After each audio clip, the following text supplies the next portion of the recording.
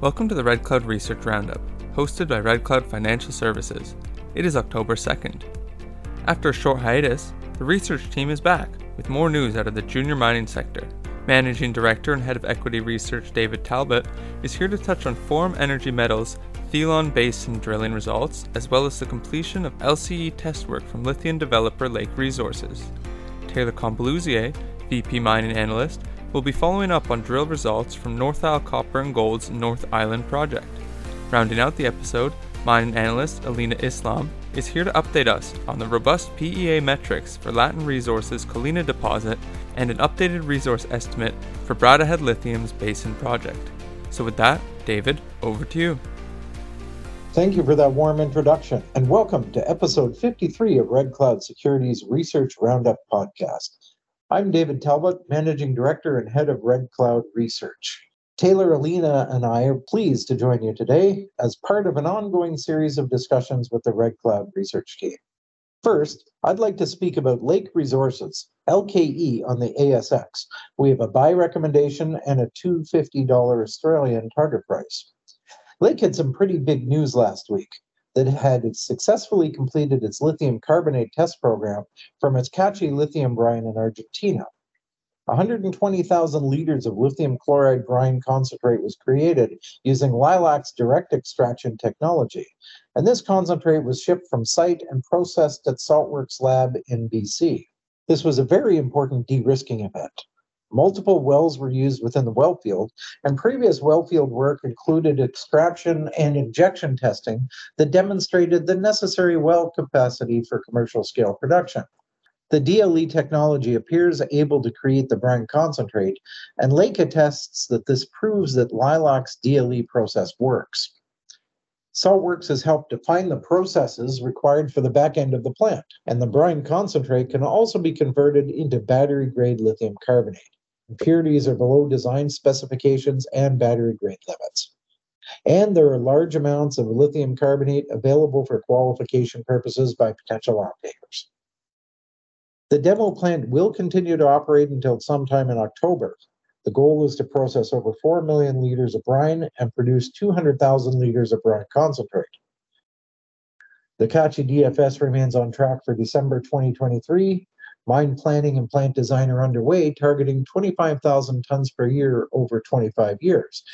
And we believe they can double this production in phase 2. And we see potential for economic improvement. Phase 1 should be able to start with off-grid power, and 20% higher lithium grades have recently been identified in deeper brines within the well fields. Several milestones have now been completed, so now we're awaiting the DFS, the Credit Export Agency discussion results, offtakes and strategic alliance confirmation, and project financing, and ultimately a construction decision. Having de-risked this project with more realistic estimates, helping to quell skepticism around the DLE technology, we believe the new management has brought Lake's story back on track. Once again, we recommend the stock with a buy and an Australian $2.50 target price. Secondly, I'd like to reintroduce listeners to a mature Canadian explorer, but with a new VPX and a new project that might be onto something very exciting. First off, uranium prices pushed through $73 a pound late last week. And while this rising tide is lifting a lot of boats, we remind investors that you still want to buy good companies and have good projects. This is why we continue to watch Forum Energy Metals, FMC, on the TSX Venture. We do not rate the stock at this time. The company has several Athabasca Basin projects. We are currently interested in its Thelon Basin project in Nunavut. This project has over 95,000 hectares of land and is adjacent to Orano's advanced Higavik project, which hosts 133 million pounds, grading 0.5%. The Thelon and Judge Sissons Fault cross the property, and these are the equivalent of being located along the Wollaston Trend in the Athabasca Basin. But land blocks of this size are unheard of in the Athabasca Basin, and having the dominant land position up here is great for Forum. So 2 weeks ago, Forum announced a very high-grade uranium drill hole. The intercept was 2.25% uranium over 11.1 meters. And this included 1.35% over 1.7 meters, 3.3% over 3.1 meters, and 7.3% over a meter and a half. And then last week, they followed this up with a second hit, 0.4% over 12.8 meters. And this intersection included 1.1% over 0.8 meters and 1.1% over 1.3 meters. So these two holes are about 200 meters apart along the same fault zone, and the mineralization is open in all directions. They are located within a gravity anomaly that measures about 1.5 kilometers by 700 kilometers in size. Now, historically in this area, holes were mostly drilled by Cameco at steep angles, and that was sub-parallel to the shears, and either uranium was hit very well or not at all. Thus, it was really hard to determine orientation of mineralization. That said, Cameco thought something was going on, but it did drop the property after Fukushima and its exploration spending dried up. Now, Cameco's project manager has recently joined Forum Energy, and she is now employing new exploration techniques to help confirm the zone that they call Tadagak. She started by drilling the structure properly, essentially at a shallow angle across the fault, and these holes hit. This new interpretation of the zone suggests that uranium is hosted in multiple, steeply dipping, parallel lenses within the fault zone. And to me, this appears much more like NextGen's Arrow deposit in this sense. And we do recommend NextGen with a buy at $10 target price. And at Tadagak, uranium is found mainly within flat-lying sulfide-bearing politic units within the granite. These shears might be helping some of the uranium and sulfides leak outside of the peelite and into the granites as well. This is a variation on the setting at Orano's adjacent deposits that host that 133 million pounds we were talking about, and those are only 5 kilometers away from this zone along strike. Forum wants to aggressively drill this project next year, perhaps drilling about 9,000 to 10,000 meters with 2 rigs. As recent work would show, these zones need to be drilled at tighter spacing and at the right angle to see what is really there. There is potential for unconformity-style mineralization, and there are targets across the property that could see additional regional work. So we believe this is a major uranium camp that is simply underexplored. So in summary, we do like the Thelon Basin story of Forum Energy. We believe these to be very positive results. They show potential continuity of mineralization, which previous exploration did not, and the results confirm structural controls over that mineralization, and that should facilitate further expansion of the uranium mineralization footprint, which remains open along strike and at depth. So let's leave it at that. Taylor, what do you have for us today? Thanks, Dave. This week I'll be speaking about North Isle Copper and Gold, one of our top picks. We have a buy rating and $1.25 target price. North Isle reported assays from one hole drilled at the Northwest Expo target area at its 100% owned North Island Copper-Gold project located in British Columbia. The Phase 1 hole was drilled at the high-grade Zone 1 and returned the highest grade and thickest interval to date at Northwest Expo. It graded 2.13 grams per ton gold equivalent or 1.58% copper equivalent over 130 meters. That included a 15-meter interval grading 5 grams per ton gold equivalent or 3.71% copper equivalent. This high-grade mineralization remains open to the southeast and down dip. Importantly, the 15-meter subinterval has higher grades than found elsewhere on the property and represents a silicified hydrothermal breccia with large class of quartz stockworked feldspar porphyry containing chalcopyrite and chalcocite. While chalcocite has a high copper content, it is not that prevalent in British Columbian porphyries due to their poorly developed supergene enrichment zones.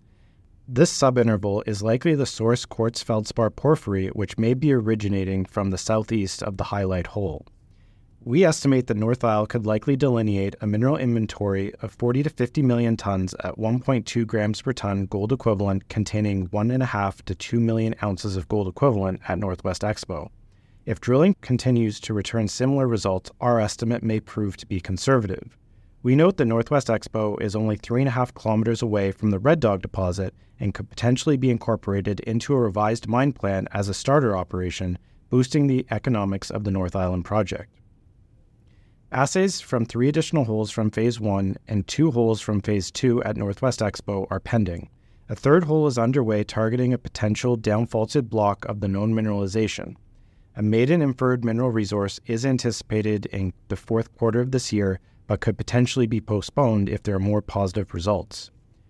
Overall, we view these results positively as the 15-meter subinterval returned grades that are 5 times higher than those typically found at porphyry deposits, particularly in British Columbia. This indicates that this is likely the source quartz feldspar porphyry. Should the pending assays for the other holes drilled at Northwest Expo return favorable grades or help vector towards the source porphyry, we believe a follow-up drill program would be warranted before a maiden mineral resource estimate. Over to you, Alina. Thanks, Taylor. So this week I wanted to talk about 2 companies that published some major news. First off, we'll discuss Latin Resources. We have a buy rating and Australian dollar 135 target on the stock. I would note that Latin is not a banking client. So Latin reported results from a PEA for the Colina deposit, which is part of its Salinas lithium project in Brazil. The PEA outlined positive metrics, especially in light of the very conservative prices they have used for spodumene concentrate. So the study contemplates a 2-phase mining operation over 11 years, producing an average of 405,000 tons per annum of a 5.5% concentrate, and then 123,000 tons per annum of a 3% concentrate. CapEx for the project is estimated at $253 million for phase 1, and this includes pre-stripping, and then $55 million for phase 2. And this is for a DMS only operation with throughput starting off at 1.5 million tons per annum, but ramping up to 3.6 million tons per annum during phase 2. Talking about the costs, all-in sustaining costs are estimated at $536 a ton. And I would point out that this is in line with what Sigma is reporting at its operations. This results in an after-tax NPV at 8% of $2.5 billion and an IRR of 132%, with a payback period of 7 months, assuming a 5.5% concentrate price of about $1,700 a ton. Just for context, current price of a 6% concentrate is about $3,100 a ton. So you can see these are very robust metrics. So construction is expected to begin in 2025 with first production in 2026. Other near-term catalysts include an updated mineral resource estimate by the end of the year, followed by a DFS in mid-2024. The DFS will also evaluate potential options for decreasing costs, and this will include the possibility of shipping material to a converter in North America, as well as a phase 3 expansion study. So overall, these are very positive results from Latin. The production planned here from phase 1 and 2 is almost what Sigma is planning for its upcoming phase 2 and 3 operations. We keep comparing Latin to Sigma because we believe Latin is trailing behind Sigma when we look at its trajectory. We published a research note on this last week, and if you take a look at page 3 of the report, we plotted Sigma's history and where Latin currently stands in comparison. So for those of you who thought they missed the boat on Sigma, we believe Latin may likely follow a similar trajectory. So I mentioned a few catalysts earlier, but other catalysts also include drill results from Salinas, as drilling is still underway with 11 rigs and approximately 25,000 meters left to be completed. Next, I want to talk about Brada Head Lithium. We have a buy rating and 40-cent target on the stock, and Brada is not a banking client. So Brada, again, put out very positive results. It's an updated mineral resource for the Basin Lithium Clay project located in Arizona. The indicated and inferred resource has increased from 371,000 ton LCE to about 1 million ton LCE, and this represents an increase of about 192%.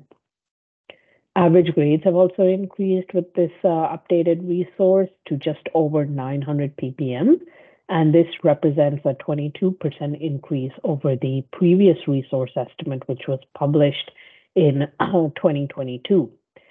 So, I'd also highlight that this resource is based on a higher cutoff grade of 550 ppm lithium compared to 300 ppm previously.